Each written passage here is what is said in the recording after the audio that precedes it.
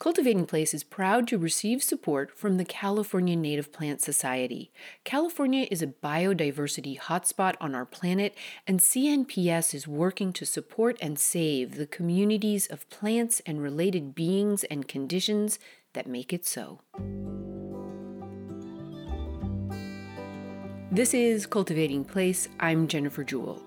Petra Page-Mann is co-founder with her husband Matthew Goldfarb of Fruition Seeds, a young seed company with a big calling. Fruition is a small family farm, a team of 12 humans cultivating over 300 varieties of certified organic vegetables, herbs, and flowers to surround us all with beauty and abundance in short growing seasons. In the heart of the Finger Lakes of western New York on unceded Haudenosaunee Seneca lands, Fruition shares the seeds as well as the tools, inspiration, and insight for growing ourselves as well as our gardens. Petra, I'm so excited to speak with you today, so close to the 10-year anniversary of Fruition. You are a force in the world, germinating and tending to the change you want to see. Welcome. Oh, takes one to know one, Jennifer. It's such a joy to be here today with you. So I am going to ask you to give me a little bit of a mission statement for your own life and growing work, maybe both personally and professionally, with what you do for Fruition and with Fruition Seeds. Delicious. So from a more professional, outward-facing stance, I love. We are so motivated by the Chinese proverb that goes something along the lines of, give a person a fish, feed them for a day, teach a person to fish, feed them for a lifetime. And so in that sense, we love to share seeds, but we love to go so much more than just sharing seeds and to actually be sharing not only the how to grow and the hunger, the inspiration to grow, but the seeds saving and that hunger for that love of like, where are we in this incredible lineage of humans and plants co-adapting, co-evolving, and then the hunger to become good ancestors ourselves. So that we love to share seeds that we grow, those organic, regionally adapted seeds for short seasons. But really what makes us jump out of bed in the morning is cultivating those relationships we have with people and with plants and sharing everything that we've learned and are continuing to learn through joy and through struggle. And for me personally, at least my mantra, I have so many mantras that ebb and flow. And what's really feeding me right now is this idea of love what you critique and critique what you love. And just always bringing that love and always bringing that critical lens. And so whether it's what's happening in the Middle East and Palestine, or what are we selecting this pepper for this year? Through the entire spectrum of how we relate to our seeds and ourselves and our wider world. Gardening is apolitical, and how can we be amplifying abundance in our gardens and so far beyond, and placing our plants at the center of our teachers and teachings. At this moment in time, it feels like there are more and more very visible good humans out there working to assuage this hunger with healthy and nutritious offerings. Yes, totally. Oh, I just love this quote. Charles Dickens is never wrong. It's the best of times and it's the worst of times. It's true. Oh, we've talked about your mission statement. You've brought every single level of conception and kind of meta thinking as well as tangible work to your answer there. Take us back a little bit, Petra, in your still young life. Who were the people and places and plants that grew you into a woman for whom this would be valuable life calling and an engagement? and starting with where you were born and raised, Petra. There are so many people, and I will not even come close to naming them all here today or thanking them all adequately in my lifetime. And yeah, so I grew up here in the Finger Lakes of Western New York in my father's garden, which I will always be so grateful for. And it wasn't a large garden. It was about a 30 by 30, give or take garden that was a big garden to me and was all I knew of gardening, really. And we saved seeds, which I didn't think anything of because we sowed seeds. So there was this seamless understanding of, well, of course we save seeds because we want to sow seeds. Mm-hmm. And so I'll forever be grateful for him without even really realizing it, connecting those dots for me and helping me see these loops and these cycles so brilliantly. And of course, once you start saving a few seeds, you save way more seeds than you would ever need for your garden. So you need friends, and all of a sudden you have this beautiful abundance to share with them. So I took it for granted for the first 2 decades of my life, both the quality and quantity of food I had access to, and just the gift of those cycles and the nourishment of the seed itself on all of these levels. And it was, as a late teenager, really falling in love with agriculture as this intersection of so many of my passions. And I began working on a number of different farms, a decade of working a season on different farms, and started out loving that my first love was horses and horsepower as opposed to tractor power. Oh. And so seed saving was kind of my third priority of what horsepower, growing food, and then saving seeds started. That was my 17-year-old passion, but list. And so by 3 years in, I threw in the towel on basically everything else but seed. I recognized that seed was just every question that I asked came back down to whether it was genetic diversity or talking about the stories that we tell and how those are seeds. And then just beginning to see this beautiful and horrifying world of seed in the 21st century, which is such a commodified expression of this deep love, an ancient love. And so just spending a decade in that world of working for organic seed growers. And I worked for one of the smallest seed growers in the world, who now has his own seed company, Don Tipping, Siskiyou Seeds, phenomenal human. Out here in my part of the world. Yeah. Yes, totally. Yeah. I spent, 6-7 years in the Pacific Northwest.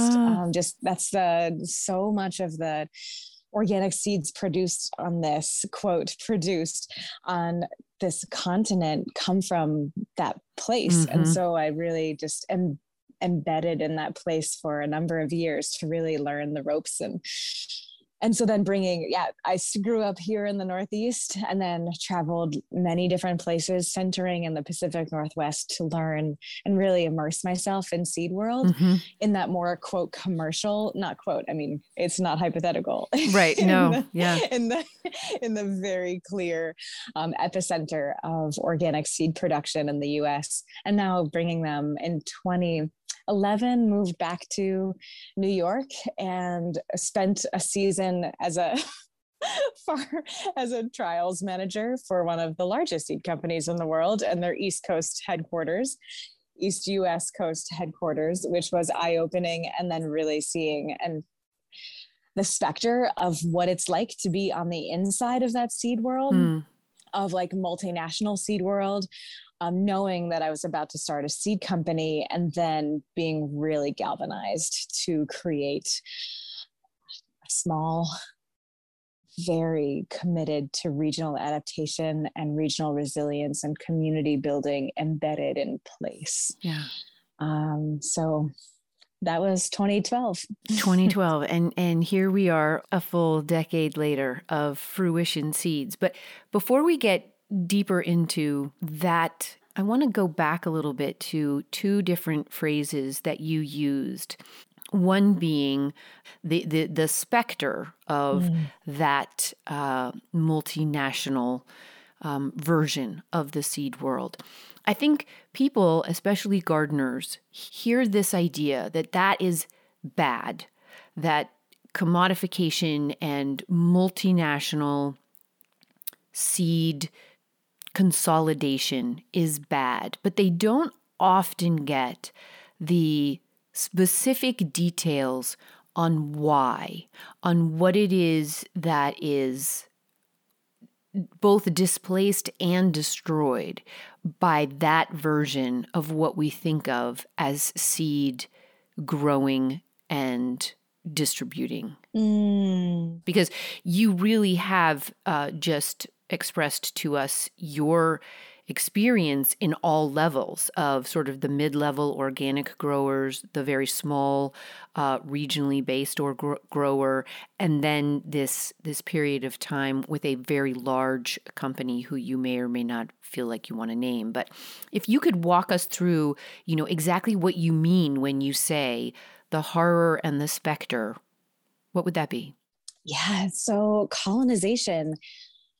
As a student of seeds and of anti-oppression and just liberation movements, I am always a student, and always I feel like I'm just, every time I begin to climb the mountain, I realize I was even farther down the mountain than I realized. Yeah. And so as a student of these things, just colonization and this neoliberal, like we can have our cake and eat it too, and markets are the way that we can relate to ourselves and each other in our world, is just so toxic and so foundationally extractive. And I continue to see what different layers of that look like. But, 15, 20 years ago, just starting to really be like, oh, wow, I now understand that seed companies are distributors, which is kind of a really good introductory level of seeing a food system, a seed system for what it is rather than what it looks like. We walk into Trader Joe's, you walk into Walmart, you walk into that Trader Joe's and Walmart don't have a farm behind them, right, harvesting and bringing them in. And that was true for how seed companies, PS, that are just 150 years old, having a quote seed company is a very, very new thing. 150 years ago, they were growing seeds and sharing the seeds that they were growing. It's not sexy to be a distributor. And so as seed became commodified, grown elsewhere, put on a wholesale market, purchasable at like pennies on the dollar of what it takes to produce those seeds, suddenly it's not sexy to tell that story. And so most seed companies don't tell that story. And so it's really easy to think that name your seed company, that they grow their seeds. The vast majority of them do not. And that's not necessarily a bad thing. It's just important to know, like there's a place for purveyors and distribution in the world. But as soon as there is a distributor, a purveyor, as soon as there is that middle person, there becomes this overnight, almost perhaps baked in bias, putting the control in the power of the buyer rather than the grower, of the distributor rather than the farmer. And so it quickly tips the balance, and quickly, just instead of a distributor being another face and a value added part of a web, they become a hierarchical controller of a marketplace. And so span that out into scale, and scale more and more to me is this 4-letter word, Jennifer, that I'm like, I don't know that anything is scalable that is in any way human scale and like for human life. And I might be wrong. That's something I'm just grappling with right now at this moment.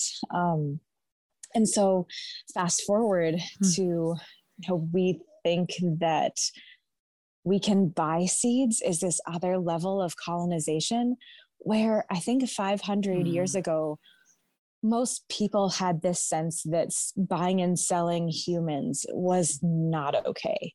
And yet there were these systems in place where it was happening to such an extent that it just was the water that we swim in, especially we, like, naming and placing myself as a white settler on Turtle Island. Like, my ancestors certainly were part of a wider economic system, and they were benefiting from that system. And so, but if you're so embedded in it, it's so hard to see where you can actually make a change and be the change. And even seeing how, having the imagination to even see what that might look like. So I'm really, and just to put it all out there, a decade ago, when Matthew and I founded Fruition Seeds, we thought that growing and sharing these seeds, these organic, these regionally adapted seeds that we feel as family members, sharing those with people we love would be one of the most profound ways that we could share our love of the world with the world and amplify that love. And fast forward, now we can think all kinds of justifications around, we're not selling seeds, we're selling packaging and the information that people need to be successful growing seeds. There's lots of ways that we continue to keep Fruition as an entity in the world, sharing and selling these seeds, but we'll spend the rest of our lives learning how to do it better. And that might include having to compost a seed selling business. I mean, and that's a very real thing. 150 years ago, we didn't need seed companies. And I'd like to think that there will be another day where I think what seed sovereignty actually looks like won't have, seed companies will no longer have a place as those middlemen, those middle people, as those, industrial at any scale, because goodness isn't scalable.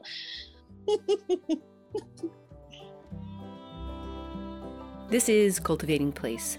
Petra Page-Mann is co-founder with her husband, Matthew Goldfarb, of Fruition Seeds, an organically, regionally adapted seed company in the Finger Lakes region of Western New York. We'll be right back after a break. Stay with us.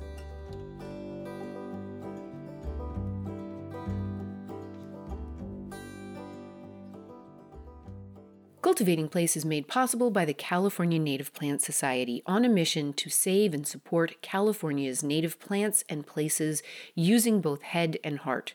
Of the Society's many programs of note, I am particularly excited about one of their newest, Bloom California. This campaign aims to increase native plant plantings across the state, transforming our gardens, parks, business fronts, and beyond into habitats. Over 85 nurseries across California have partnered to offer you Bloom California native plants. They highlight a beauty unique to your region. They support wildlife, and they are climate conscious. What is not to love? Visit bloomcalifornia.org to find a nursery near you and look for Bloom California logos at a participating nursery to discover these beautiful native plants who want to make your garden their home. Hey, it's Jennifer. So I'm doing something a little different in my podcast break message this week, and that is including here not a new message, but some of my thoughts from the conversation I had with Petra that were edited out for length. I think they are worth offering out here. You have my mind definitely engaged in thinking about this. Like, what does seed growing and stewarding and sharing look like if we can conceive of it transcending the idea of transaction? Totally. It's one of the great dilemmas of our time, I think, is, not romanticizing a past in which there wasn't a currency state, and yet trying to bring the benefits and the values of that forward, that is about sufficiency, which is somewhere in the middle of that scale, right? Because we as humans occupy a great deal of land space. And we occupy it most densely in urban environments. And in those urban environments, you do not have the privilege of the space and the light and the soil to grow your own seed. And therefore, certain people are in charge of certain things in the world, and other people are hopefully in charge of growing the seeds for us as humans. And so how do you do that places a value on the humans that are engaged in this spiritual and powerfully nourishing work? And how do you do it in a way that allows our curiosity and our joy in diversity and novelty to not be stymied, Yes. but that also doesn't Yes. remove us so far from what the activity actually is that we are just, colonizers and complicit in extracting every single thing we can out of a piece of land that we've never laid eyes on. And therein lies the big question of our universe right now as we are transforming, we hope, into a better future. And thankfully, we as humans are endlessly creative. And so I have to believe that good minds and hearts like yours, like, Rowan White, like Ira Wallace, like there are good minds and hearts and creativities engaged in trying to come up with these imaginings. And that gives me a lot of hope.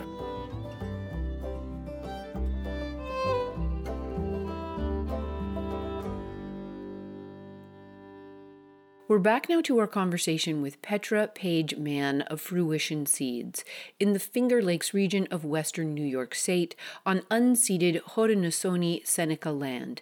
As we come back, Petra is sharing the importance of the ecosystem-like web of people and places growing and sharing relational seed and seed knowledge at human scale as a direct response to the industrial scale commodification of seed. Her ecosystem-like planet mates are out there and they hold models for solutions. You have to look for them. And they seem small in the specter of everything that's like despair in this world. And that's what a seed is, right? It's this, and just remind, seeds are this endless, not so metaphorical embodiment of, I think, what hope and what I would hope to cultivate as faith in my life might look like. And I just love to lift up a few humans, and all starting with ironically a white man, and then a bunch of women that are not so white. So I just love this. I love this quote from Wendell Berry that we exploit what we value and defend what we love. Yes. And that was the first word that came to mind when you said to me earlier in the conversation there, I don't think anything is scalable without, moving it past the human capacity. But those concepts that you just brought up, love and life and hope, they can scale up as much as possible, and they will never outsize us, which reminds me of, like a Rilke quote of you can travel all the way across this globe and you cannot travel outside of my ability to love you. Yeah. Oh, that's so beautiful. That's so beautiful. Take us to the other names and seed keepers you would raise up. I love, you mentioned Rowan White. Oh my goodness, on my knees. Rowan is incredible and so generous, and has so many times she has shared things and I just have tears pouring down my face. And so yes, Rowan White, and always. And also Vivian Censor is such an exquisite human, extraordinary seed saver. And especially in this moment with Palestine, I think about her incessantly.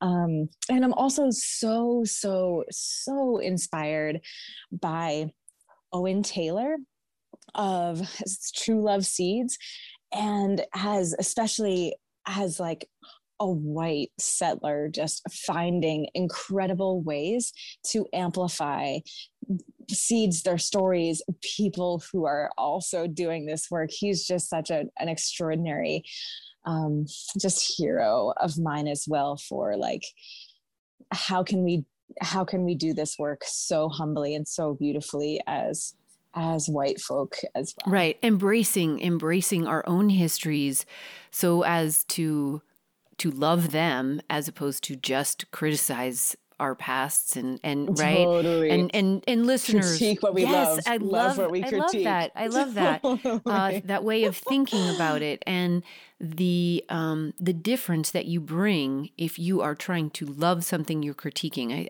That was really moving to me. And listeners have heard me speak with Vivian, with Chris and Owen, with Rowan, with Ira, and so these are all names and storylines that listeners have been moved by to date, which is nice. And you know, a great privilege to speak to these voices at work in the world. So, all right. So 12 years ago, you mentioned Matthew. Tell us the genesis story of Fruition, Petra. Oh my gosh. So much fun and so delicious. And I also just want to lift up that Genesis stories, we get to, especially in retrospect, paint whatever picture we love. And so I just want to, for all the folks like wondering what your seed that you're bringing to the world. And I just want to give you an extra huge shout out right now. And I hope that, as you know, as you're listening to me and every other Genesis story that you'll ever hear, that you too will have that moment and to crystallize things, and that there are always more questions than answers, and we romanticize Genesis stories in this time as well. So if you're don't at all feel like that is any kind of space to compare, contrast. My mother loves to say, "Thou shall not compare a lotus to a rose." So with that, I met Matthew dancing. And I had been dreaming about Fruition for 7 years prior, and it didn't have a name yet, but dreaming of just growing and sharing seeds and having that be the primary like livelihood and energy space that I would be dedicating myself to. So met Matthew swing dancing. He's an amazing swing dancer. Can't wait to dance with you too, wherever you are. It's one of our favorite things in the world. And after that first dance, my go-to question is, when I meet someone, is, what do you love? And so he said a number of things. I remember blue whales and food and lots of other delightful things. He asked me what I loved, and I said, among other things, seeds. And he mentioned that he grew up with Brian Campbell, who, if you don't also know Brian Campbell and Christine Goldberg of Uprising Seeds, they are extraordinary humans and seed keepers as well, in Bellingham, Washington. And so I had this like professional crush on Brian and Christine for a long time. And I was like, well, as if I couldn't give you my phone number. I have to learn more about Brian Campbell's stories. So other people have children like 9-10 months after they first meet. And when people ask if we have children, we say yes, and great grandchildren. But literally 10 months after we met, we had signed our LLC papers for Fruition Seeds, which we're now transitioning to employee owned. There's 12 of us full time at Fruition, which feels really exciting. Yeah. And so, yeah, we just immediately jumped. Matthew had been in agriculture 20 years and was so ready to. He'd been at Cornell for a handful of years. He had transitioned from like on farm to trying to affect change from a policy level, and was pretty thoroughly just disillusioned by that space as well.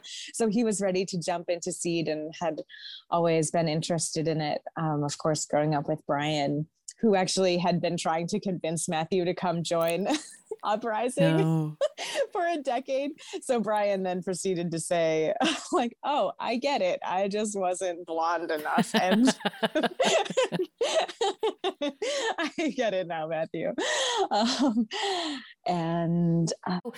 Tell us how you came to the name. And I'm so excited that you're transitioning to employee owns. We can talk about that towards the end, but start with the name and maybe the first kinds of seeds you focused on in those first few years of Fruition Seeds. What fun. So Fruition as a name, I tried to convince myself of another name, of any other name. I couldn't come up with it. And it turns out I love it. It's a good name. But I thought of, I think so too. At the time it felt cheesy and a bit trite. And I had the immense privilege of being able to spend a few months in Alaska and visiting a lot of other seed growers the summer before we started Fruition Seeds. So I was sitting on the top of a mountain in the Wrangell St. Elias Mountains in Alaska, and just eating, the most exquisite berries in the boreal tundra at the base of these glaciers.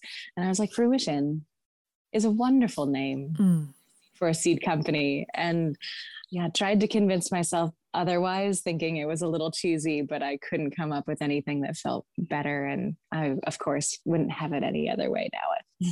And this was with Matthew, or did you come to this name and then offer it out to Matthew? It was entirely an idea I had, and was like, what do you think, Matthew? And he was like, I don't think we could have knocked it out at the park more. This is Cultivating Place. I'm Jennifer Jewell. Petra Page-Mann is co-founder with her husband Matthew Goldfarb of Fruition Seeds, an organic regionally adapted seed company in Western New York.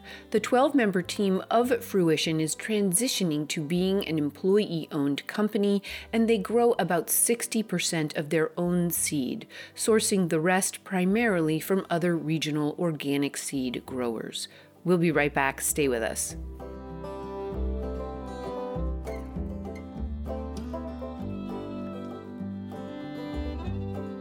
All right, so thinking out loud this week. I know that conversations about anti-oppression work and gardening are not for everyone.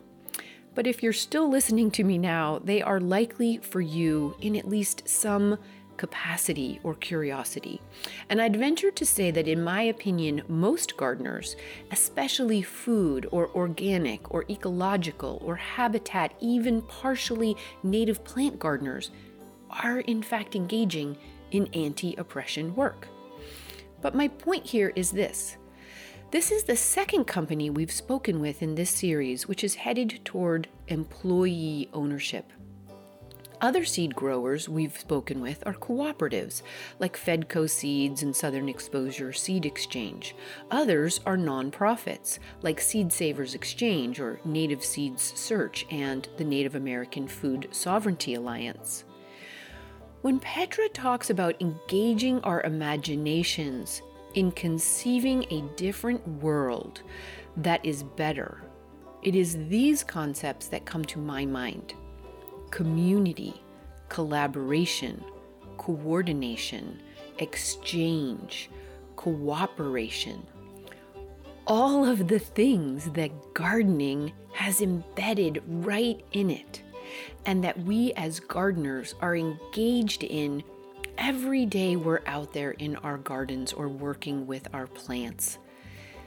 We are collaborating with the plants, with the soil, with the climate. We are coordinating with their timing and with the pollinators. We are exchanging information and love. We are cooperating to make this a relationship that works out for us both. How do we optimize that in our thinking, in our actions, in our gardens, and radiate it out from there in everything we do?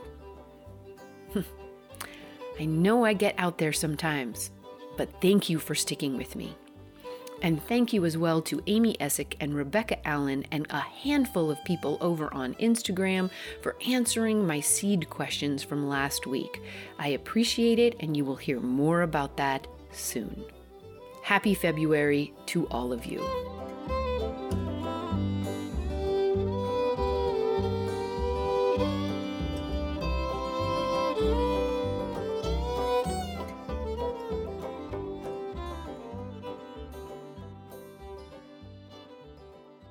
We're back now to our conversation with Petra from Fruition Seeds. When we left off, she had shared the genesis story of Fruition Seeds, and as we come back, she speaks more about the seeds and the people of Fruition.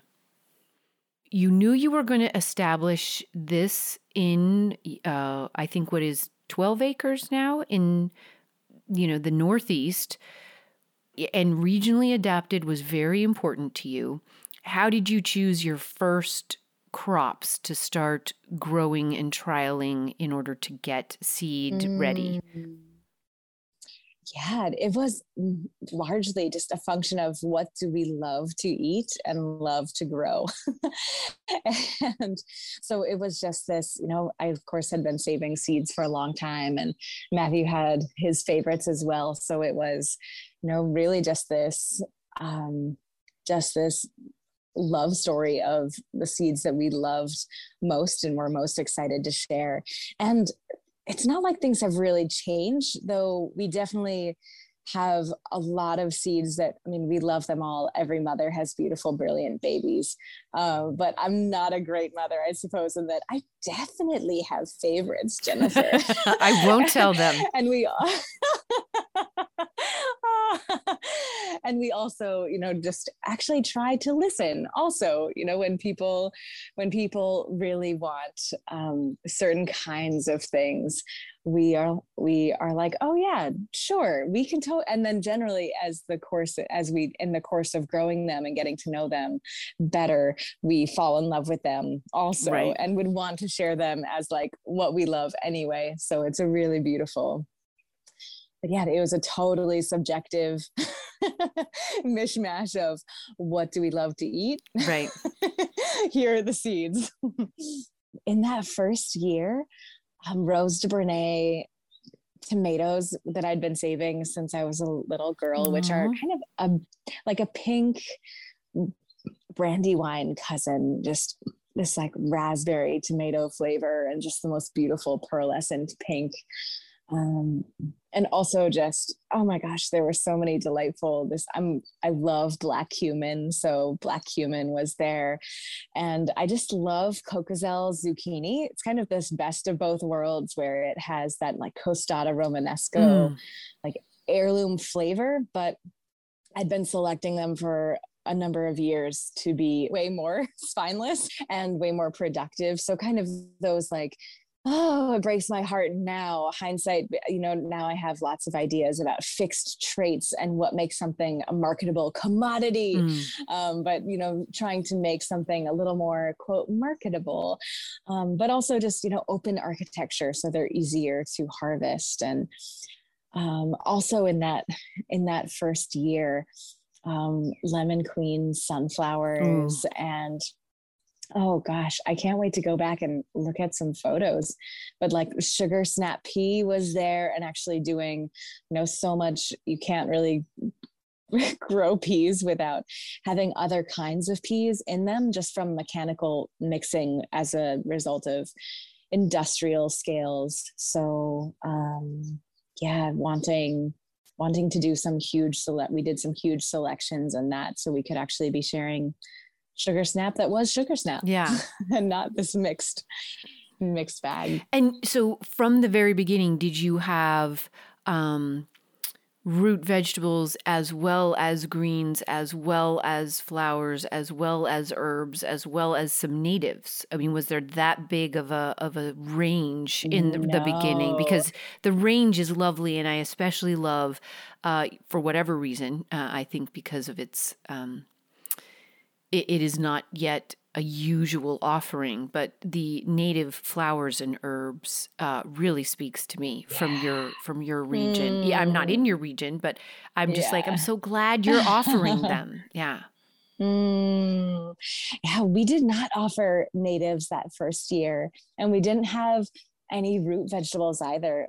But I would like to share this little story. And January 21st is coming to Fruition Day, because we formed our LLC in December, and then so I'm creating our first crop plan in January. And and there's this, between isolation distance and population sizes, and population is important as an aside because plants can suffer from inbreeding depression just like humans can.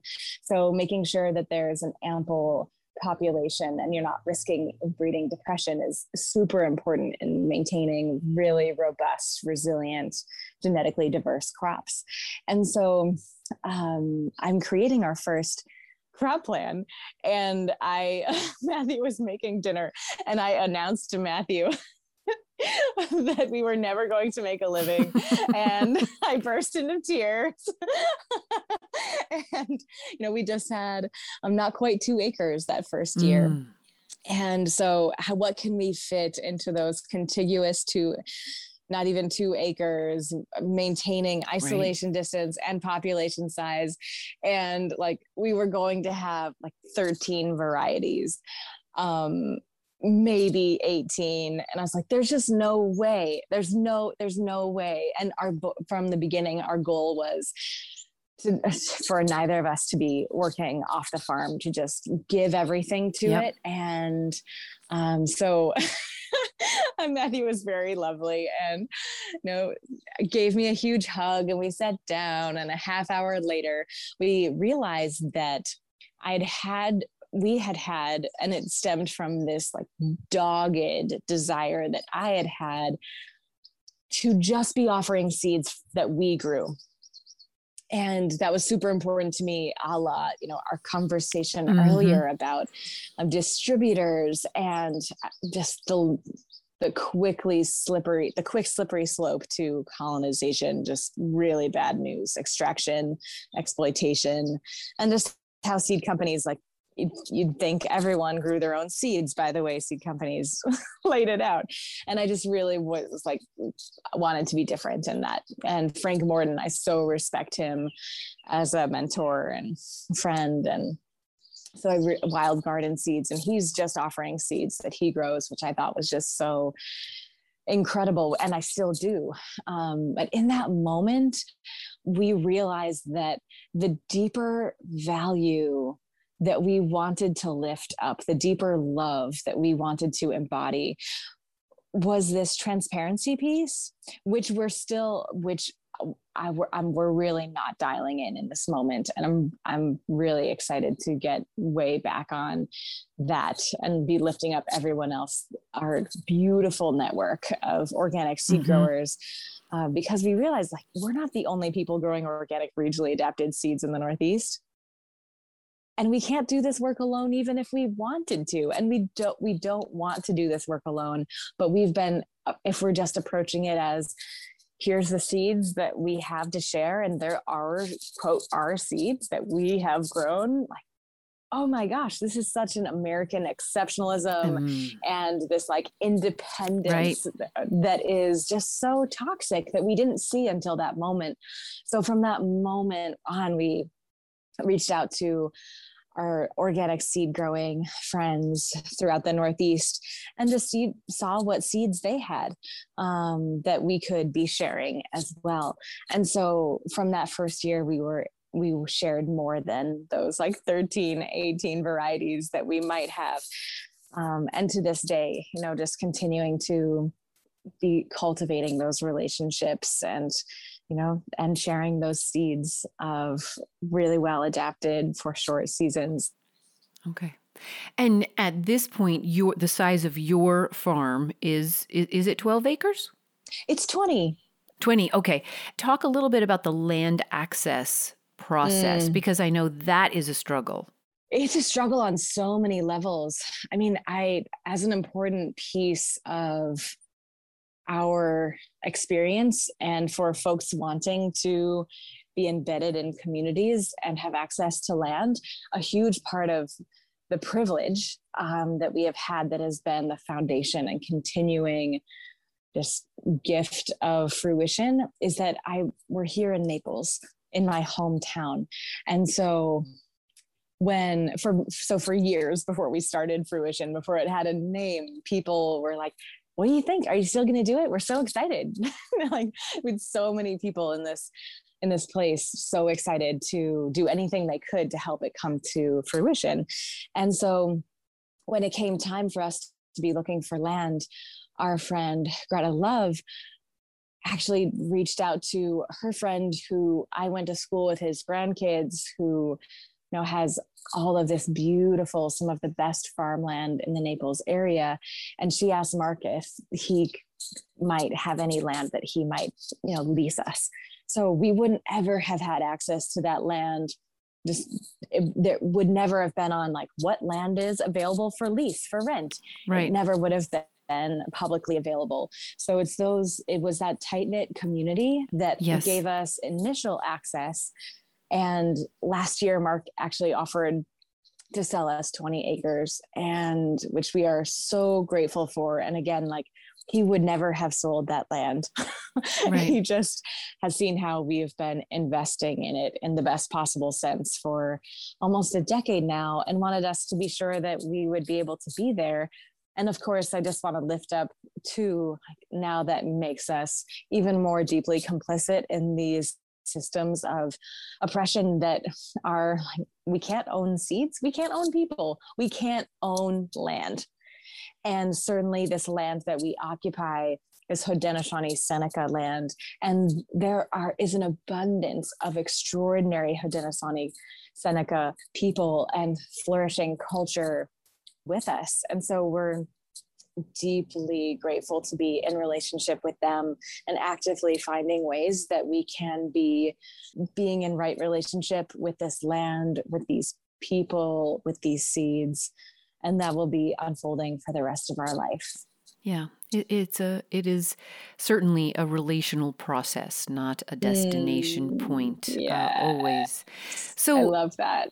What other goals or hopes do you have for this work that you might not have been able to share yet?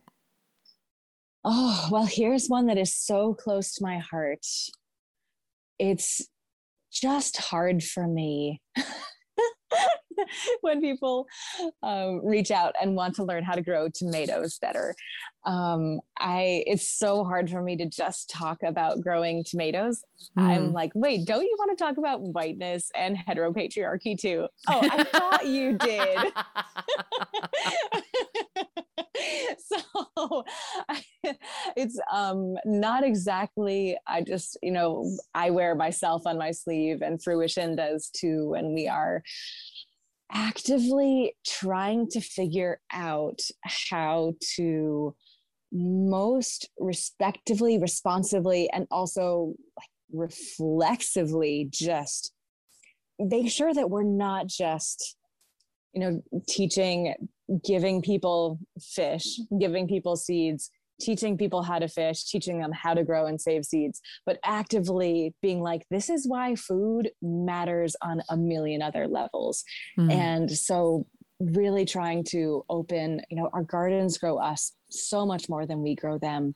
Always. And how can the abundance that we share actually be amplifying abundance for our communities near and far? And that means we have to really start really seeing and living into and building this culture of gardens are not apolitical, and we are, nothing is apolitical. And every seed that we sow is sowing the stories and the culture that our great grandchildren of all species, that world that they will inherit. And so really wanting to expand the conversation and make sure that, as Matthew says, like, come for the bean growing guide, but stay for the anti-oppression conversation. Right. And like really building a culture within Fruition and beyond Fruition, and this network so far beyond. And like, how do we as a community of white folks gardening be able to really hold the complexity and have that tenacity and that courage to be the seeds ourselves, and then to be amplifying, all of the stories and seeds that have been systematically exploited and erased for centuries. So really trying to center other kinds of seeds, other kinds of stories, and but cultivating the commitments within community. So, and it's really hard work, and I can't think of any better work to be doing, and really looking at the work of res momentum and those somatic abolition, and just how do we really start to have these broader conversations as seed people, and really not just doing it for, like if you're growing a garden just to put up your 40 quarts of tomato sauce. I don't want to shame anyone. And I also want to build a culture where we can see that's part of the monoculture of the mind that Vandana Shiva speaks about so eloquently. Yeah. As you move toward being an employee-owned company, would you like to share more about the employees who are Fruition Seeds? Oh my Petra? gosh, they are our family. I could spend the rest of my life certainly telling you about them, but in the same way that I couldn't stop myself from just launching into these lovely memories with Matthew in the beginning of Fruition. Every single one of the people on our team is just lilting, lovely, just human that has so much to offer, not only in like a professional context, but just each one of them challenges me to actually live into these deeper principles that we are really trying to live into, and are just, they are so generous and so fun.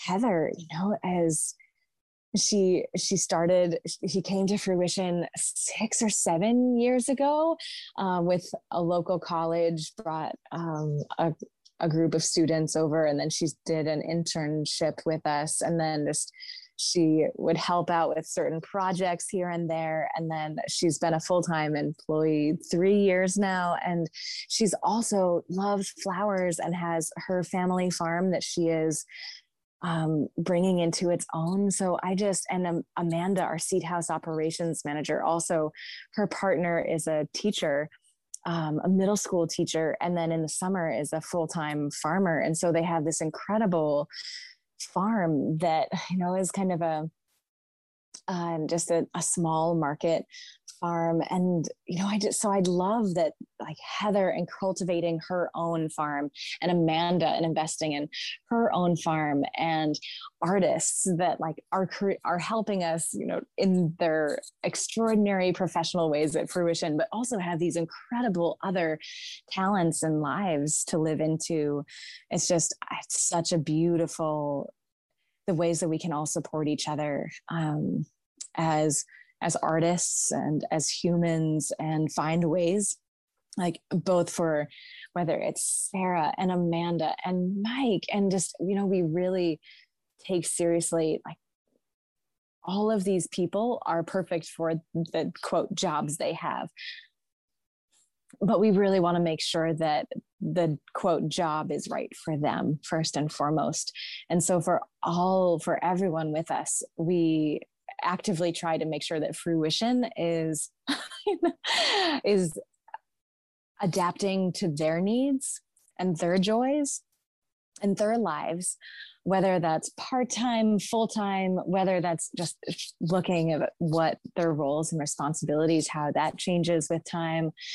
We will adapt Fruition every time to the needs of our Fruition family, which is such an extraordinary challenge sometimes, but it's always been just turned out for the best for us all on all levels.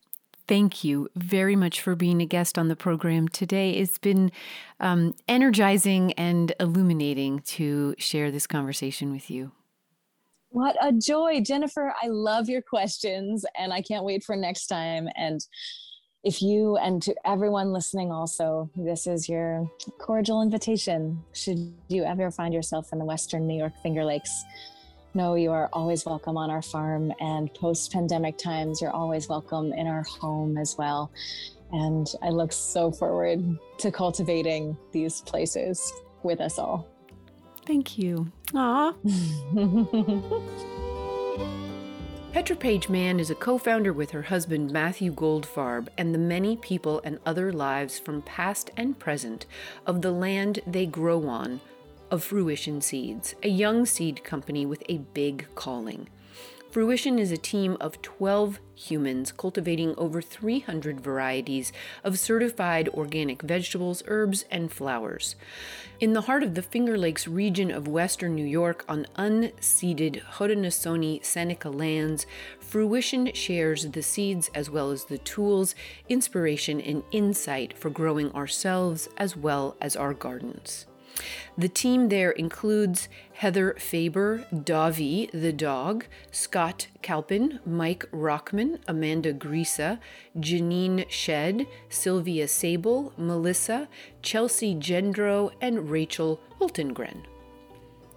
Join us again next week when we move from our macro look at seeds to a landscape view of biodiversity in conversation with Ian Dunn of Plant Life UK, a British conservation charity working nationally and internationally to save threatened wildflowers, plants, and fungi.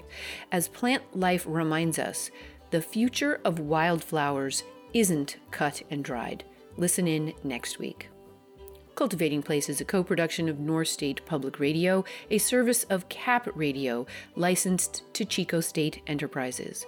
Cultivating Place is made possible by listeners just like you through the support button at the top right-hand corner of any page at cultivatingplace.com. We're also made possible by partner support from the California Native Plant Society. To see many photos from Fruition Seed, make sure to check out this week's episode show notes under the podcast tab at cultivatingplace.com. The Cultivating Place team includes producer and engineer Matt Fiddler, producer and development director Sarah Bohannon, and we're grateful for tech and web support from Angel Haracha Weekly. We're based on the traditional and present homelands of the Mechoopda Indian tribe of the Chico Rancheria.